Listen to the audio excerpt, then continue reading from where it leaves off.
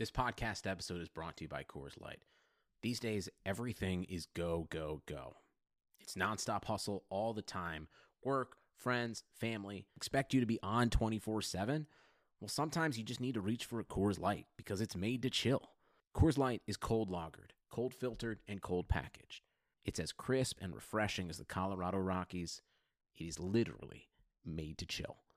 Coors Light is the one I choose when I need to unwind. So when you want to hit reset, reach for the beer that's made to chill. Get Coors Light in the new look delivered straight to your door with Drizzly or Instacart. Celebrate responsibly. Coors Brewing Company, Golden, Colorado. Hey everyone, we're pumped to be able to share an exclusive trailer with you after the show. From Blue Wire Studios comes Golden Goal, Stories of Soccer Legends. Narrated by fellow Blue Wire host Brandon Kelly, each Monday, 2 new episodes will take a look into some of soccer's biggest stars and the moments that define their careers.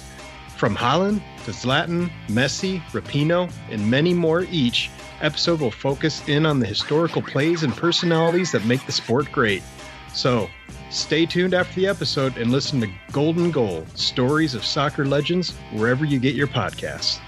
Hey everybody, it's good old JR Jim Ross, the voice of AEW Wrestling. Yo, this is Flip Gordon. CVV Chris Van Fleet. This is Liam O'Rourke, author of Crazy Like a Fox. PCO, the French-Canadian Frankenstein. Hey, this is your Olympic hero, Kurt Angle, and you're listening to Top Rope Nation. Oh, it's true.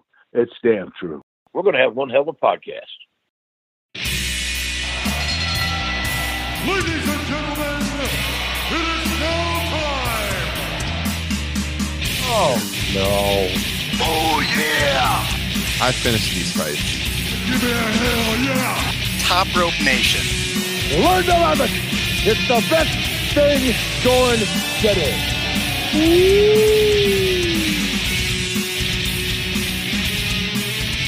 Another awesome week of pro wrestling in the books, guys.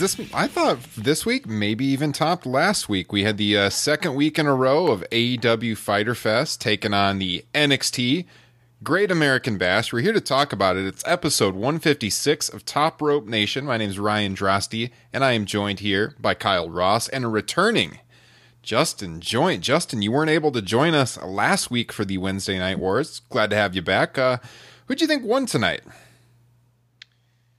Well, it's tough to say. I don't have a good setup, so I kind of do the back and forth. And I have YouTube TV, so there's kind of like a 5 to 10 second delay when I'm flipping back and forth. So I hesitate to say just because I don't feel like I got a full grasp on either show. NXT had, I think, by far, the biggest moment with Keith Lee winning the title. They had another really good match with Isaiah Scott and Gargano. But other than that, I mean, I think, match of the night is probably that 8-man tag. And there's plenty of other good action on AEW. So I'm going to have to say AEW. Okay. Kyle Ross, what do you think? Do you concur with Justin, or do you have different thoughts on that? First off, I'm not stopping tonight until somebody loses an eye.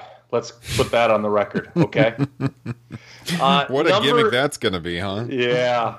Wonder if it's going to be like Demolition Man. Remember when Wesley Snipes cuts the dude's eyeball out and then uses to scan to get in the door? What a movie that was.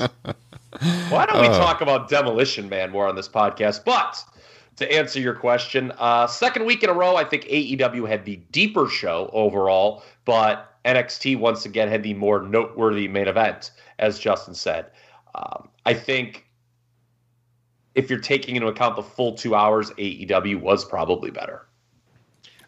Real quick, the big fault in Demolition Man is that they were all about Taco Bell and not the superior Taco John's. Oh, yes. I agree. It's been too long since we talked about Taco John's as well on this show. That would have been way more believable if everyone just decided every restaurant in America should be Taco John's or San Angeles, pardon me, for the fans of Demolition Man. Oh, yeah. I would agree with both of you. I thought AEW was the best show top to bottom. I also thought the main event was the most noteworthy thing, although, that's kind of historically speaking because you got Keith Lee now holding both belts simultaneously. We kind of made predictions on that on last week's show and how they would handle that. We'll see moving forward. But I think the 8-man, on AEW was the best match of the night. Overall, I felt like AEW had less filler. It's going to be really interesting when the ratings come out tomorrow, because everyone has really been following this the last couple of weeks, because NXT now 2 weeks in a row has won viewership. But AEW is still winning the 18 to 49 age group demographic. They actually widened their lead last week. 2 weeks ago, the 18 to 49 rating was really, really close. AEW still won.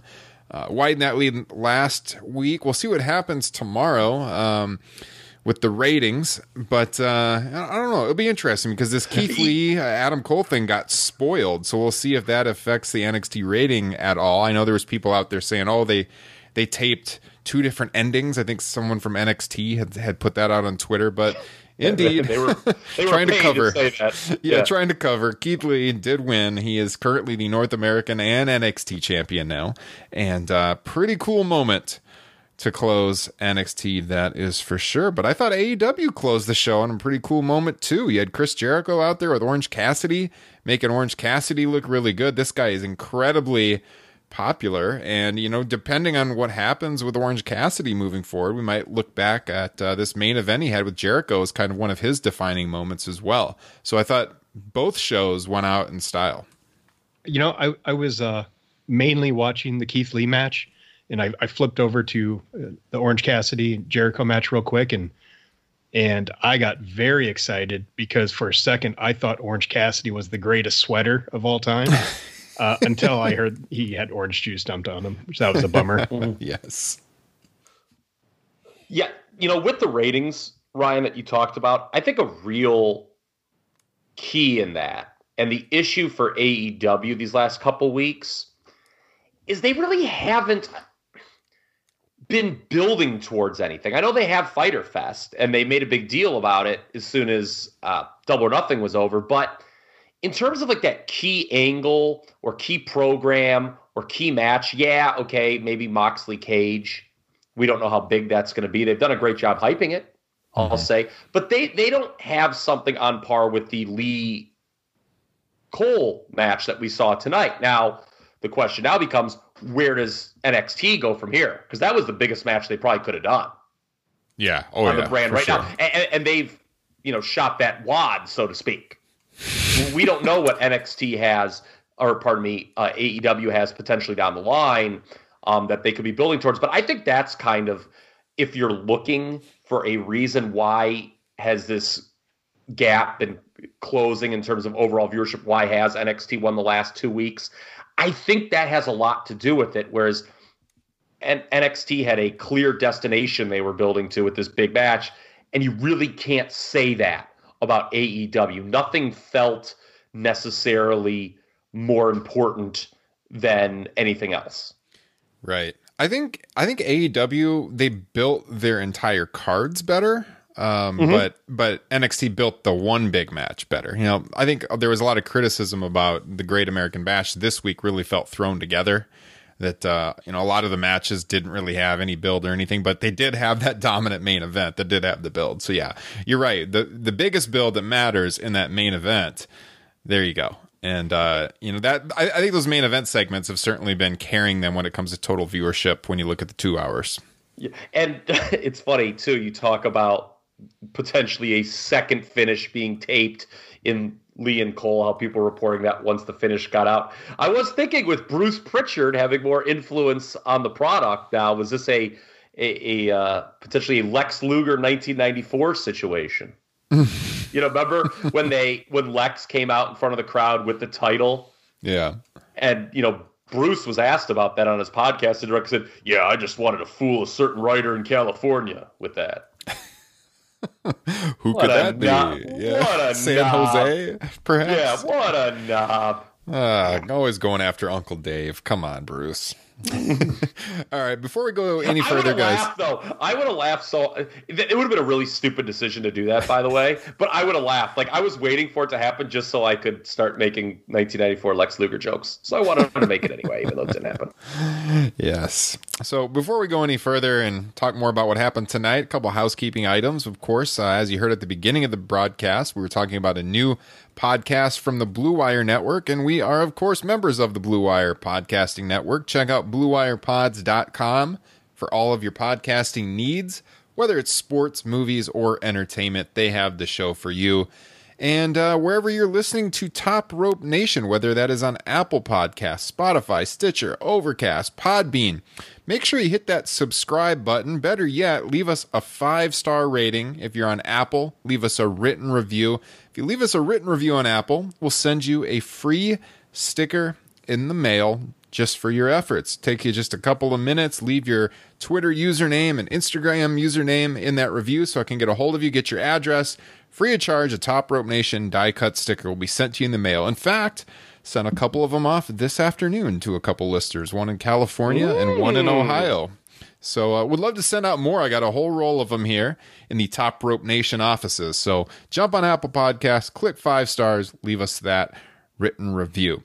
Another great way you can support Top Rope Nation is becoming a patron of the show.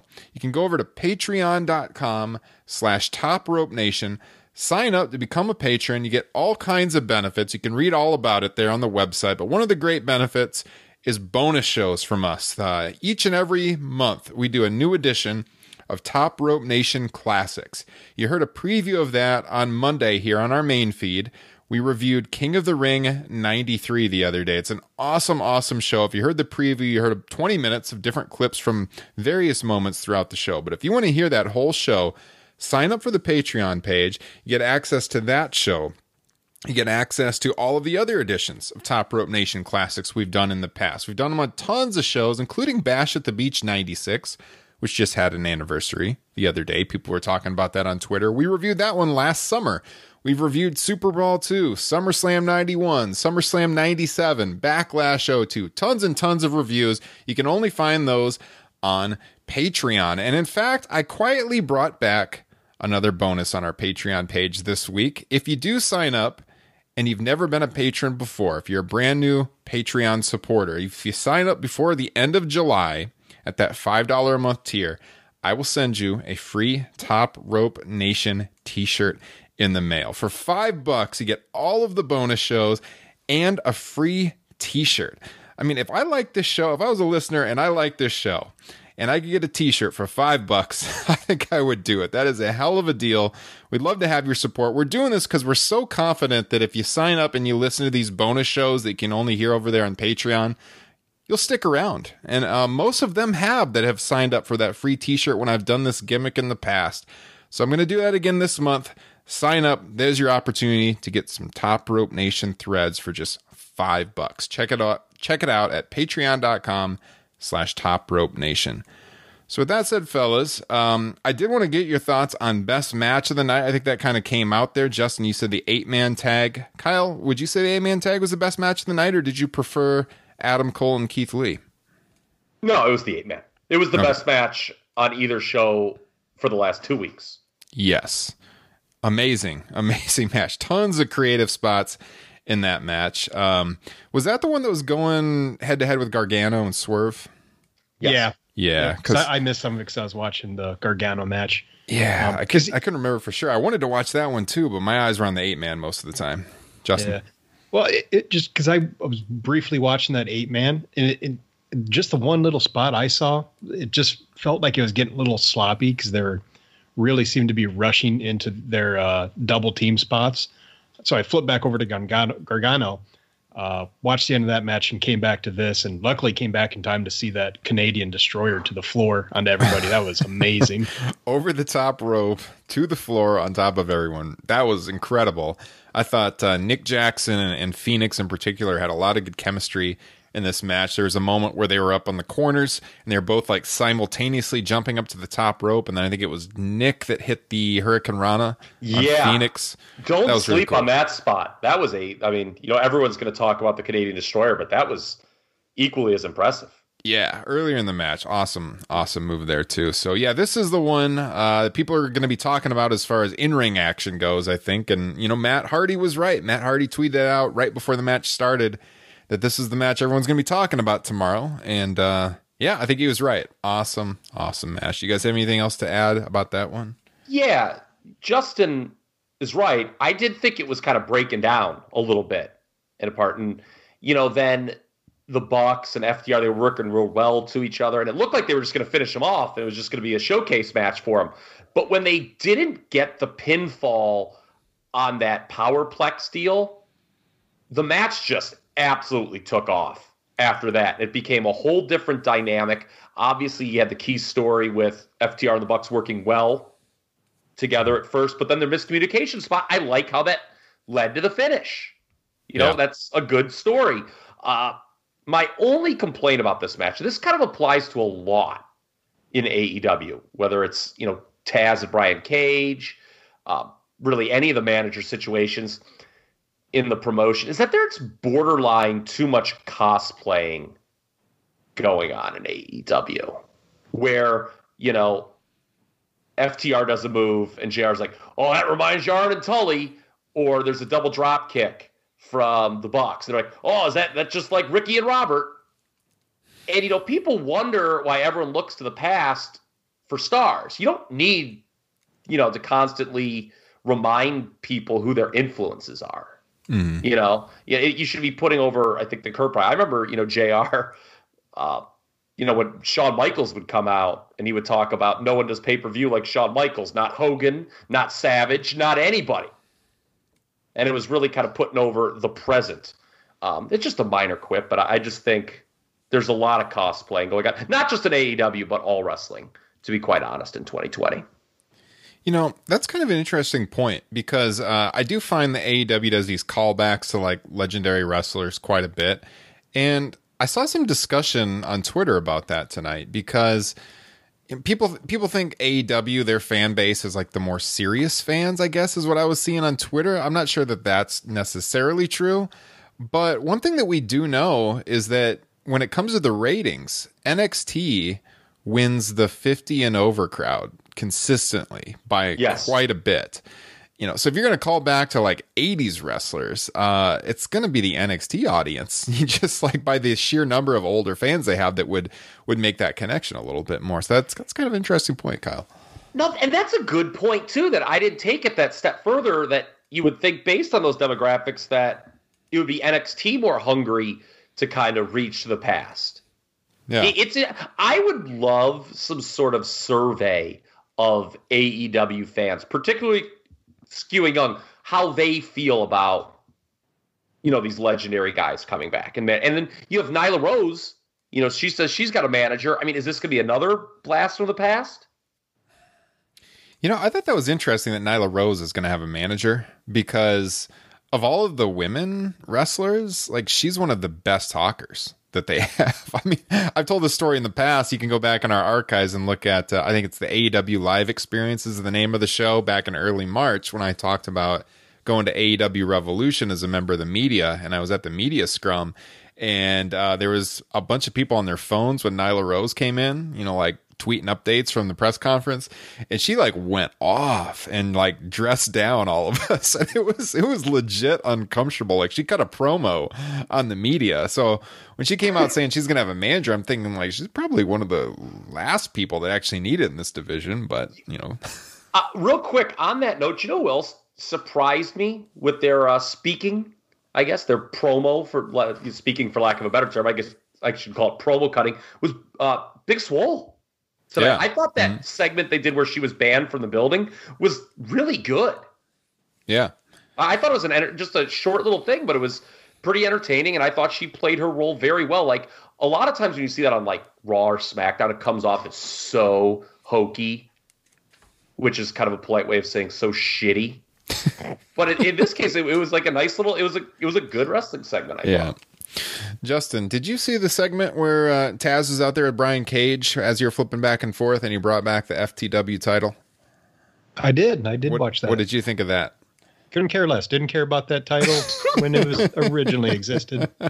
So I brought that up because talking about this calling back to the past stuff. Yeah. Someone made a comment on Twitter that does that actually mean anything to anyone under 35? And all three of us are over 35. I'm 36. You know, I know what that means. I followed ECW here and there when I could in the 90s. But I mean, that's pretty accurate. I would say people not much younger than me would really have no idea about that. So that's interesting too, since it is an audience that skews younger, you know, watching Dynamite. Yeah, and it would be like if somebody in 1999, or pardon me, it would be like if someone in 2009 brought the Western States Heritage title back. I mean, that's how long we're going back with that, right? So it's interesting that they introduced that. Because I thought it was really cool, but yeah. Well, if you look at the original story with the FTW title when Taz held in ECW, it was sort of the storyline was the promotion wasn't giving him a world title match. You know, and Shane Douglas, who was the champion, wanted no part of him. So he created his own world championship. Well, this is not apples to apples here. Brian Cage is literally getting an AEW title shot next week. So I thought this was kind of an interesting thing. Are they going to somehow do a controversial finish next week? Because, like, you know, I mean, if you beat Brian Cage clean in that situation, he's still the FTW. Like, well, who the fuck cares about the FTW title then?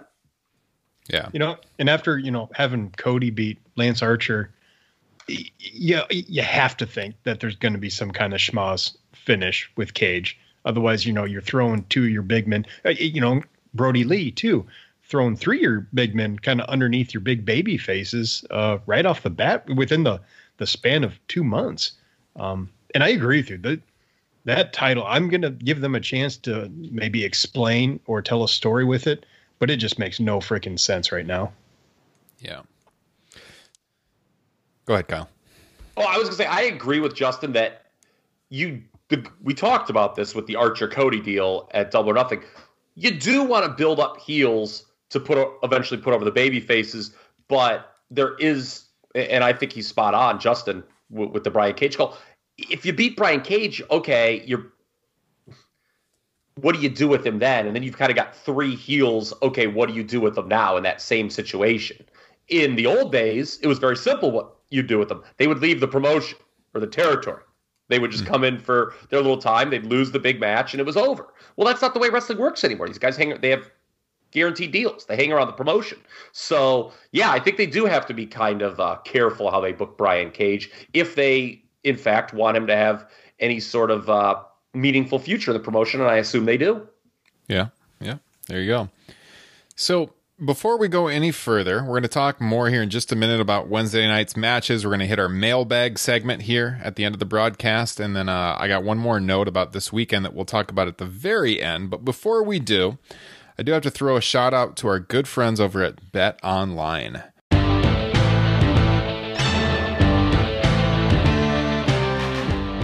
Sports are coming back, and so are your chances to bet on your favorite teams and events. And there's no better place to start than our exclusive partners, Bet Online.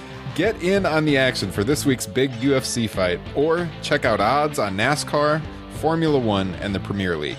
Can't wait for your team to come back? Bet Online has future odds, including win totals, division winners, and even league championships. Or check out daily simulations of Madden and NBA 2K to watch and wager on. Visit betonline.ag and use promo code BLUEWIRE to receive your new welcome bonus. That's promo code BLUEWIRE. BetOnline, your online wagering experts. All right, so as we mentioned at the top of the broadcast, Keith Lee, a double champion, the North American champion, the NXT champion. Where does NXT go from here? Where does Adam Cole go from here? We talked about this a little bit last week. We made our predictions. Now, I'm not going to take too much credit because I've been calling for Adam Cole to lose the title many times in the past. But I did say last week, it's going to finally happen here. Keith Lee is going to become a double champion. That's what happened. It was taped at the end of last week, as we said. So what do we think? And we found out you were correct like the next day. Yeah. It didn't take until tonight because the spoiler came out. Did that affect either of your emotional investment in this match? Because I know all three of us knew what the result was. I think it did hurt it for me a little bit. Especially when you're flipping back and forth between channels, it kind of made me more likely to watch Jericho and Cassidy. Yeah, I don't know. I've gotten used to spoilers over the years. It definitely took away a little bit, just knowing the finish, but I was still pumped to see the match because I like both guys. You know, they're wrestling a lot. I would say I probably, though, I would have been more emotionally invested for sure if I didn't know the result. There's no denying that. I think the rating may tell us a story on how fans, worldwide feel about that. Because we all know the story 20 years ago with Mick Foley. Right. Not only did WCW's decision to announce that Foley was going to win the title backfire, not hurt WWF, it actually helped WWF because everyone changed the channel. And, I remember that time period. I knew for like 6 days that he had won the title. I mean, I was always like checking whatever, rogue website that Scott Keith was writing for me back in that day, probably. There's a callback. I was always checking the spoilers, and I remember reading it whenever it came out. Like Mick Foley's going to win the title. I was like, that's sweet. And I remember that didn't really hurt my viewing. I still thought it was really cool. Of course, the WWF title change back in those days meant quite a bit. Certainly a more important thing than, in all due respect, Keith Lee winning here. Mick Foley was a bigger deal. But I think the ratings may tell an interesting story on that spoiler. If NXT doesn't win overall, then I think the spoiler may have hurt them. I think that would be fair. And we'll have to see, the quarter-hour breakdowns and whatnot. Now, we talked about this earlier. Did part of you think that the WWE might have had an alternate finish up its sleeve, and that this leak was some sort of ploy to work the internet? A little bit. I mean, we know that the company has in the past taped multiple finishes before and going way back. So yeah, it crossed my mind that maybe that was legit. I kind of felt though that like we're in such an age of spoilers and have been for a long time that, if they tape Keith Lee winning the title, and that would be, for him and his career, such a cool moment for him. You got to air it. Why take that away from him? So that was kind of my number one thought, but it was in the back of my mind. And the reverse of the spoiler is that could backfire on you if you had that alternate finish scenario. Like if people were expecting Lee to win and he doesn't, that could really piss your fan base off potentially. Yeah. So I want to make one last point about the booking of Lee. You were right, Ryan. Now, I selfishly wanted Keith Lee to use this winner-take-all scenario as a mechanism to get Keith Lee to the main roster. It's not that I don't think Keith Lee deserves being NXT champion. I think he certainly does. But I want to make a point about the booking of Keith Lee because, Ryan, I know you're going to agree with this because you did 4 months ago. I think 5 months ago. It's actually longer. 7 months ago now that I checked the match. Keith Lee was in a triple threat against Finn Balor and Tommaso Ciampa. I believe it was in December. It was in December. It was right after Survivor Series. And remember, Justin, I think you agreed too, but I distinctly remember Ryan agreeing. We were like, Keith Lee should have won that triple threat and gone on to beat Adam Cole. Mm-hmm. And that's 7 months ago. Yeah. When people ask me what's wrong with WWE sometimes, I don't want to take anything away from Keith Lee again. I just want to be honest here and give objective takes. I think the scenario I just laid out there sort of encapsulates an issue with WWE in that they always feel they're 7 months behind what they should do. Even when they do something that's right, it was, it would have been better served in December when you would have had a crowd, by the way. Yeah. No shit. Yeah. That's a great point. They always wait too long to cash in on stuff. Look no further than Braun Strowman, right? Yes. We go back to our shows in 2017, that summer that he was getting the big push. And we thought like that was the time to do it, not 3 years later. And does anyone really care about Braun Strowman as world champion now? Not really. I don't think so. But in 2017, people were pumped for it to happen. And as you mentioned, there was a crowd around. So yeah, I think that's a good point. Yeah. Booking is all about not just the right person, but the right time. Mm-hmm. Getting so excited here. I just hit my microphone. But yeah, and I just think, and Keith Lee again, he's hot, but when I was just watching this match, I was thinking to myself, I'm like, this is really cool. I really like Keith Lee. But man, this would have been an even bigger deal 7 months ago or whatever. Yeah. Had they done it, I think at the end, I think it was for the NXT show in Portland, right? They were setting up that title match. So just maybe a minor quibble again, but I think it's worth pointing out because it's part of a larger picture. The WWE, like you brought up the example with Strowman, Ryan, they have a habit of kind of being a few months behind, years behind even in that case.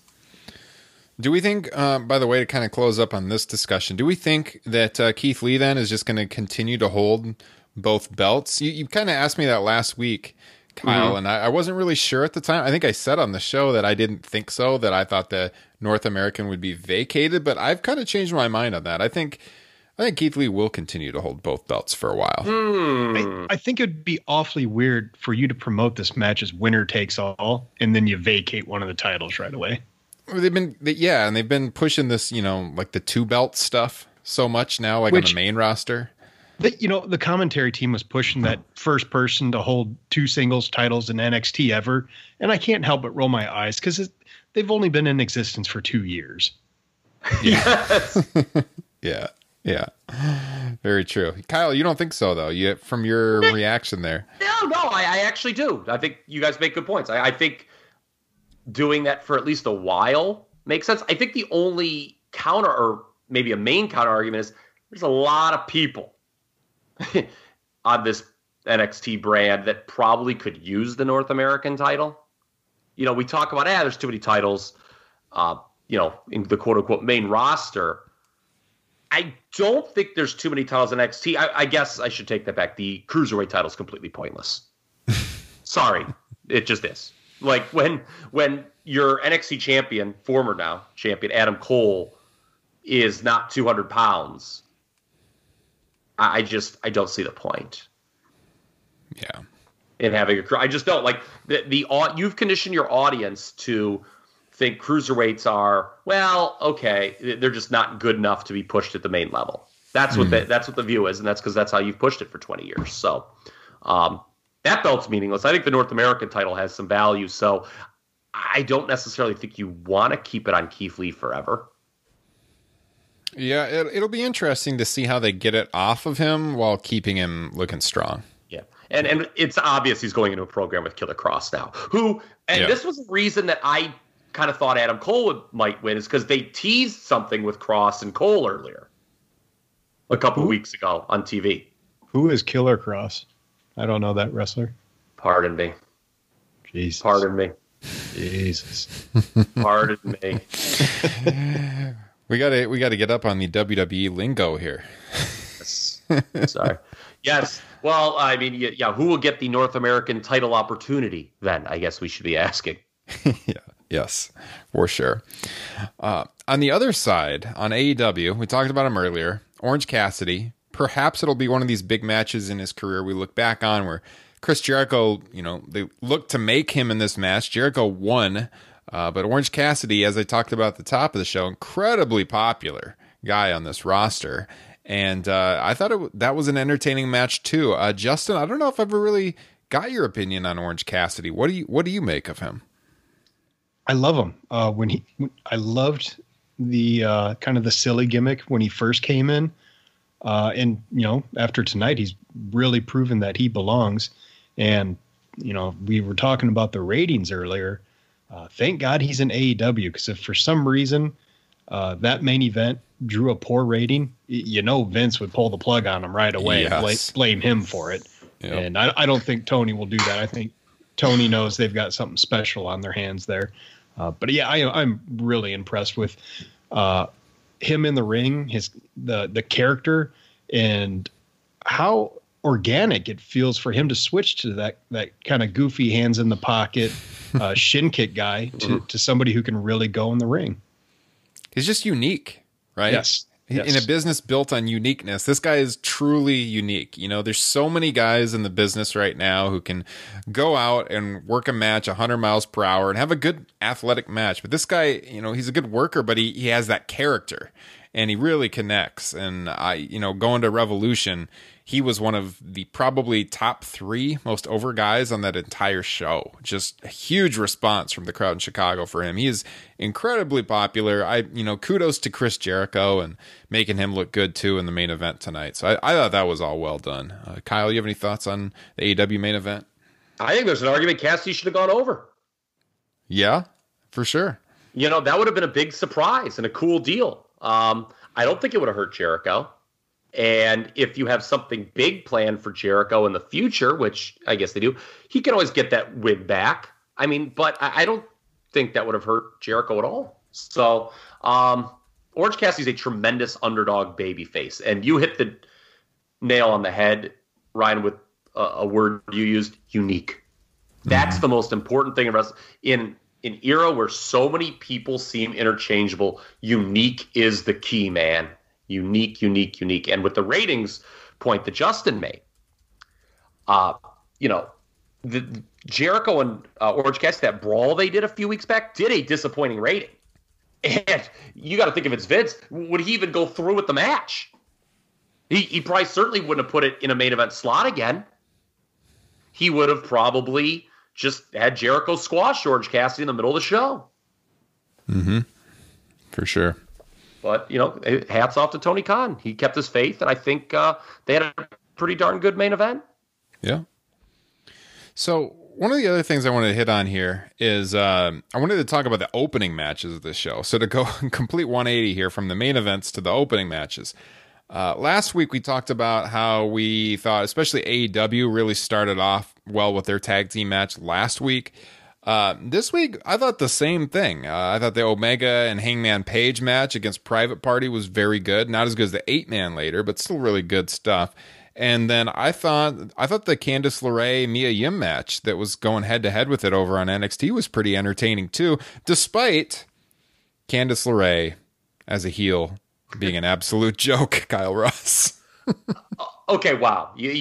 There's so many ways I can go. I hate when you do this to me. Let's talk about the AEW tag team situation. So, watching this match, I couldn't help but feel we are at a new stage of the Omega Page team. We've gone from how long can they get along to them just being a straight up dominant tag team. And Jim Ross kind of referenced this on commentary, I thought, and he's like, yeah, I didn't think these guys would last so long, but I guess I was wrong.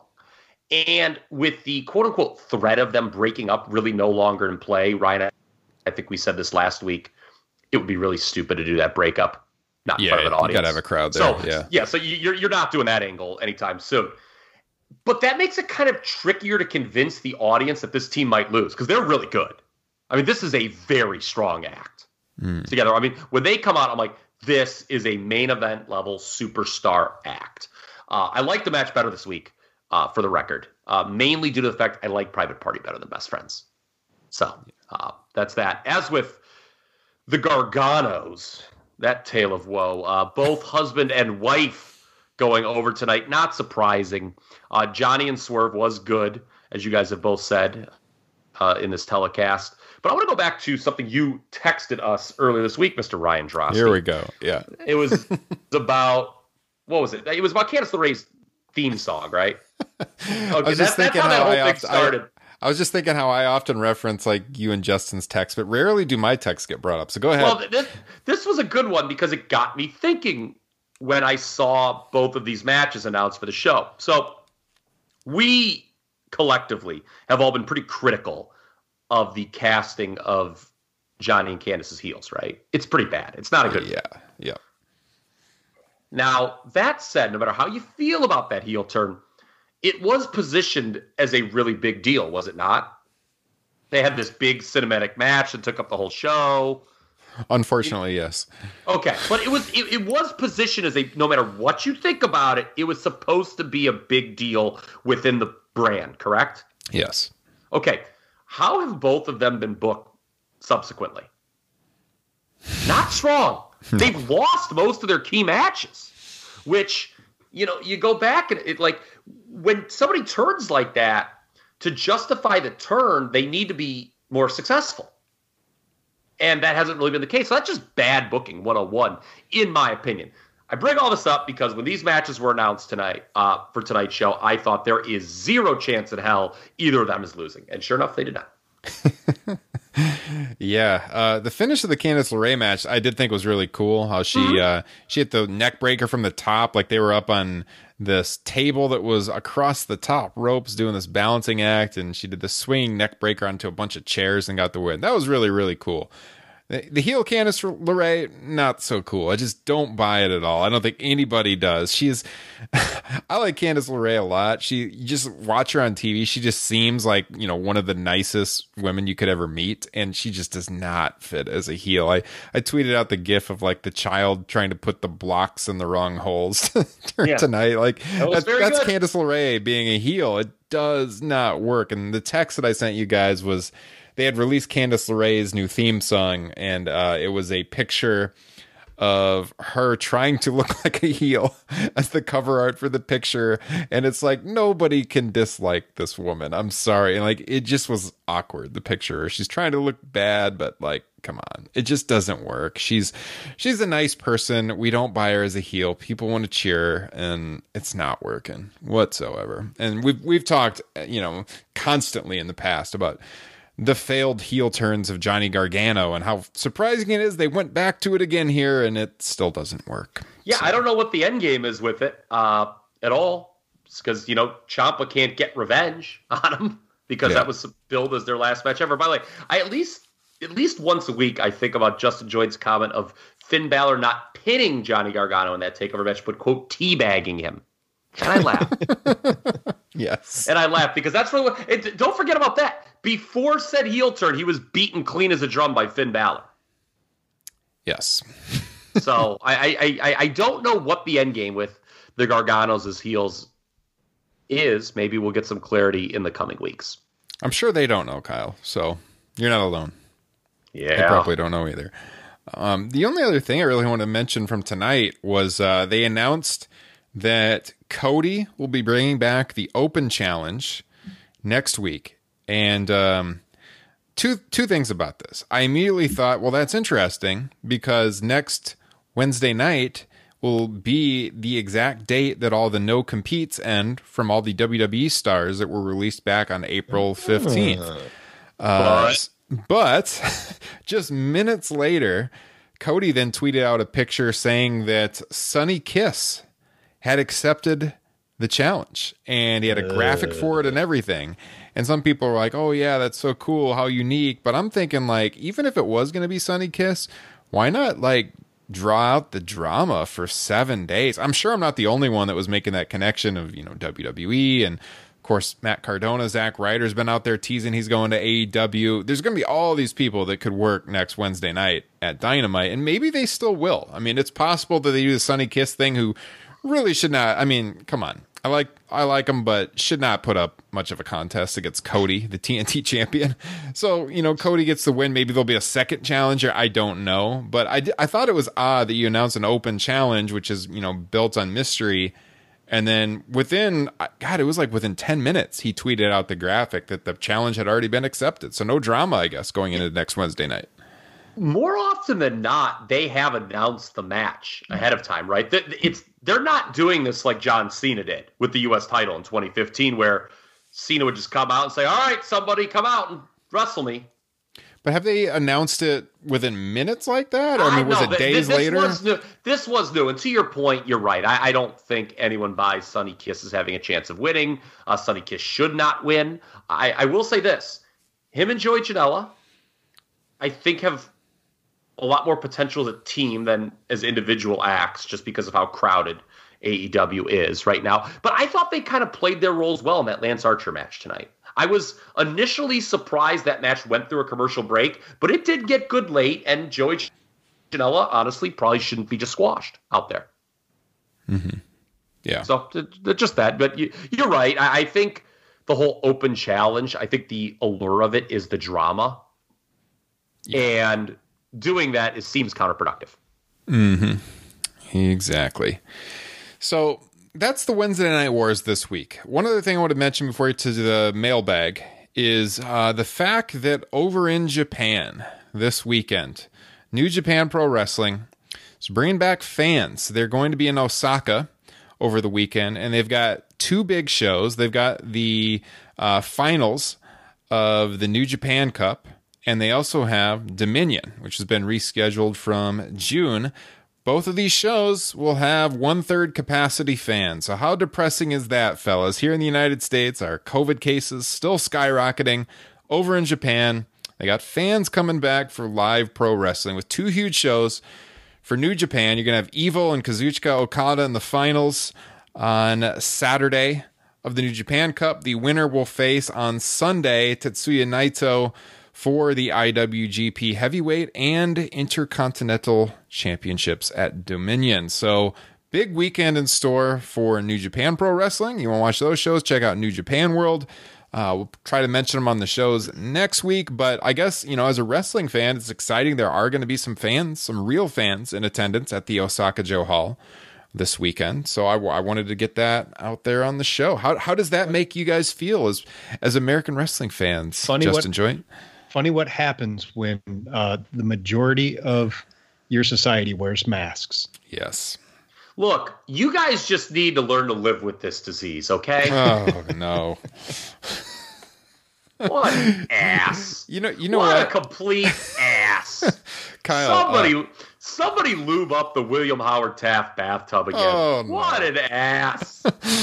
Kyle, a couple of weeks ago on the show, you made the joke that Governor of Florida, Ron DeSantis, the Ice Cube, or he has the IQ of an ice cube in August. Might be even less than that after you saw his comments about schools this week in Florida, as that state is completely freaking out of control. My God, Ron DeSantis. Anyways, just wanted to throw that out there because this is so depressing. We are months away from this happening in the U.S., if not longer, God forbid. And we've got 1/3 capacity at Osaka-jo Hall in Japan. So God bless New Japan Pro Wrestling this weekend. All right, let's go to the mailbag segment. We've got 2 questions this week. I've talked about this on the show recently. We brought back the mailbag segment last week. If you send in a question and we read it on the show, this is another way I can send you a free Top Rope Nation die-cut sticker in the mail. So we've picked out 2 this week. I've got stickers going out from last week. Our first question comes from Dalvin Brown. He's written into the show a few times in the past, and our friend Dalvin says, "Hey guys, my question is about the star ratings in pro wrestling matches. When do you guys think the star ratings," so we're talking about Dave Meltzer, when do we think that they started to get out of hand? And for me, this is pretty simple. I think you go back in the archives and you can listen to our shows from when did that match happen? It was the Wrestle Kingdom match with Kenny Omega and Okada, the first one that got above 5 stars, the one that he gave 6 stars. Was that 2018 or 17? It was 17. 17. To me, that's when they got a hand. I think if you got a 5-star scale and you break the scale, I think Kenny he's had 9 matches now that are above 5 stars, if I remember right. Yeah. I wrote an article last week on comicbook.com where I reference that. That's why I can call back to that. I think 9 matches above 5 stars. I mean, if you break the scale really doesn't mean anything at that point. So I think that's when it really got out of hand. Do you guys have any thoughts on that? So I don't know. I have a horrible memory. I don't remember if it was on the pod from last week or if it was on our text thread. But I would love for Kyle to comment on his theory about Meltzer and the star ratings. Oh, yeah, I was just thinking about that. Let me bring it up. I will say one thing about the star ratings getting out of hand. I love the theory. It's not really a theory. Somebody just joked about it on Twitter once, that the 6 stars was actually just a typo in the Observer and Meltzer ran with it because it got so much attention. I thought that was like the funniest thing I've ever read. It's not true, but I was absolutely in tears when I read that. Here's the deal. When, I'm just, Dave's ratings are the ones that carry the most weight. So I want to talk about Meltzer. So a big deal with Meltzer and why you see all these high-end ratings from him. if you think about it, it's pretty obvious. His ratings throughout time have very clearly had this effect on modern wrestling. And for that, if I'm Dave Meltzer, I'm taking a big victory lap. That's like this huge achievement that your view of pro wrestling, like what makes a good match, has so clearly influenced contemporary performers. Like, I'd feel like great about myself if I was Meltzer. Yeah. But in the same regard, it's also what's led to him, in my opinion, it's me speaking, being too high on most matches in this era. In my opinion, we are not seeing the best wrestling ever these days. It's that we're seeing more and more wrestling that reflects Dave Meltzer's preferences. So it makes sense that he would be, in my eyes, overrating a lot of matches. Like, I thought the AEW ratings, like, forget about, well, I guess Omega was involved last week, but forget about 6-star stuff. I just thought his ratings on AEW last week were insane. Mm-hmm. Like, I liked that opening tag match. 4.25. 4.25. I mean, I thought he was like a star too high on every match. And again, these things are just personal preferences. You know, one thing with me is, now that I'm almost 40, I've been watching wrestling for over 75% of my life. I'm very comfortable, you know, in my own. Like, if I disagree with Meltzer, I don't care. Like, it used to be like, oh God, I don't want to like admit that maybe I didn't like a match that everyone else did. Like, what did I just watch last night, actually, that I wasn't as high as it was? Ishii and Takahashi. I like, you know, that was like the highest rated match from the New Japan Cup so far. I wasn't in love with it, quite frankly. I didn't think it like was a standout deal where I was like itching to watch it back again. But that's just me. And what you need to remember is, if it's me, if it's Meltzer, if it's Ryan, if it's Justin, whoever, star ratings are just a reflection of someone's own personal preferences. They're not the end-all, be-all. And if you follow someone long enough, you're going to catch on to their personal preferences. And the kind of style work today is very well suited to Dave Meltzer's preferences. And that's why you get a lot of, you know, high-end star ratings from him. Mm-hmm. Well said. I have nothing to add. I think you hit it on the head. I thought when you sent that in the text thread that was, pretty much right on. Totally agree. Our second question, this one comes in from Steve from Pittsburgh, Pennsylvania. Steve says, there's been talk lately about an AEW Four Horsemen. Ric Flair said recently in an interview that he would have no issue with them doing this. Who would we want to see in an AEW Four Horsemen? Kyle, you're laughing. Well, per our conversation a half hour ago, I don't want to see him do it at all. Like that, I think that would actually be a bad move. It doesn't mean they can't have a 4-person group. But you know, I mean, that would be, of course, you know, compared to the Horsemen. I just, you know, I think doing any sort of Horseman cosplay gimmick is a bad move, personally. Yeah. What about you, Justin?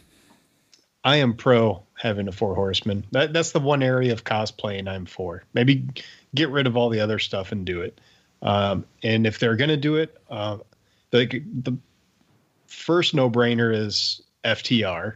I mean, they're, pretty major knockoff of the Brain Busters, Tully and Arn Anderson.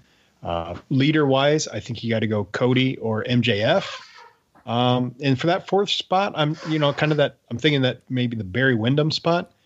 That I don't know. I don't have a good handle on that one. Suggestions? I don't know. I was definitely going to say Cody too. I think you look at this as you're going to elevate someone. I think FTR would be a good fit. And then you pick a fourth one it's someone you're going to elevate from down the card. You know, kind of like how, the WWE redo of the Four Horsemen, the Evolution, elevated Orton and Batista. So who you have to look kind of towards that middle part of the card. Who would you elevate to the main event scene? That's a really good question.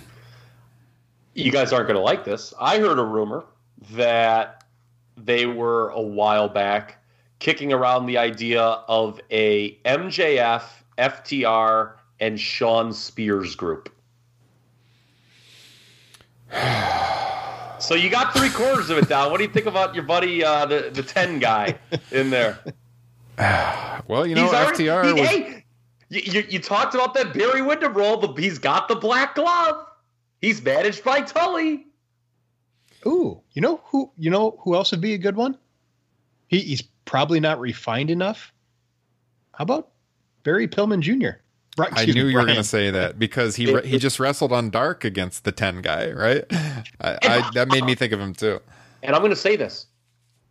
I thought that match, it wasn't like a blowaway match. That's something you should hit pause on this podcast to go watch right now. But I thought it was exactly what it should have been. I enjoyed that match. I made it a point to watch it last night, right? And it was exactly what it should have been. I would much rather see Brian Pillman Jr. in that role than Sean Spears, personally. But yeah, we'll see. We'll see what they do. Good question. If you have a question you want to send in for the mailbag segment, topropenation@gmail.com. Get it to us by next Wednesday night, and we will get it on the show. Kyle. What? I am not going to read that. What? Kyle kayfabed a question on our list. Our next one, which was not actually sent in, says, how attractive is Kyle Ross from a blind hot woman across the deep Amazon jungle? Wait a minute, that's not how it was signed. It was supposed to be signed all women across the United States of America. Who changed that? Oh my God. Kyle Ross. I thought that question was real.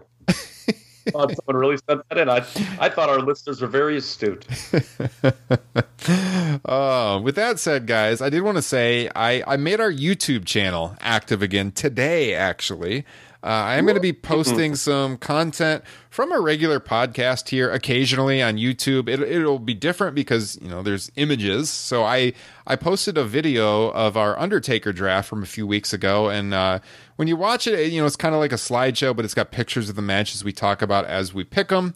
And just another way to get the podcast out there. One thing, if you listen to our podcast feed, one thing I would greatly appreciate you doing is going to our YouTube page and just hitting subscribe. It's youtube.com/topropenation. And the reason I say that is because YouTube will not let us monetize our channel until we have 1,000 subscribers. We used to be fairly active on YouTube. We haven't been recently, but we don't have 1,000 subscribers. We have a few hundred, but we need a few hundred more. So if you can hit that subscribe button at youtube.com/topropenation, that would help out a lot.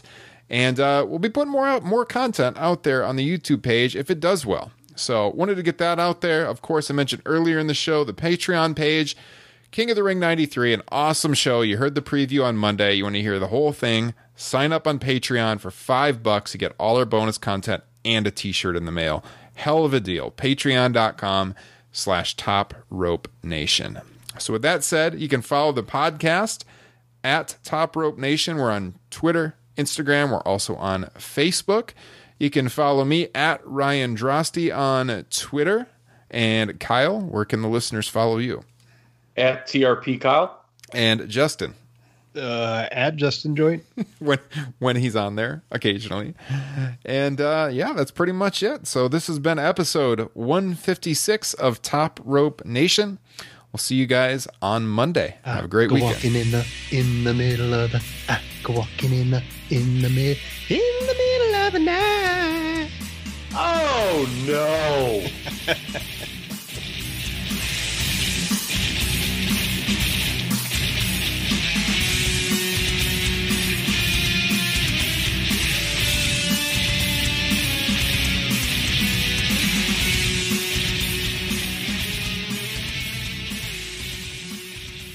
This is Brandon Kelly, the host of Blue Wire's new podcast, Golden Goal. Messi takes everybody on. Messi has got it! From Lionel Messi to Marta to Pele, our show takes a deep dive into soccer superstars. 2-0 and is. What a World Cup for Megan Rapinoe. From Zlatan Ibrahimovic's brash confidence with the play to back it up, to Megan Rapinoe's heroic outspokenness and World Cup flair. Each episode examines a personality of the world's game. We'll dig into Maradona's Hand of God performance and subsequent downfall, the teenage trio at Dortmund that signaled the next generation of superstars, and that infamous headbutt that slung Zinedine Zidane from glory. Golden Goal, soccer stars and the moments that made them. premiering this summer on Blue Wire.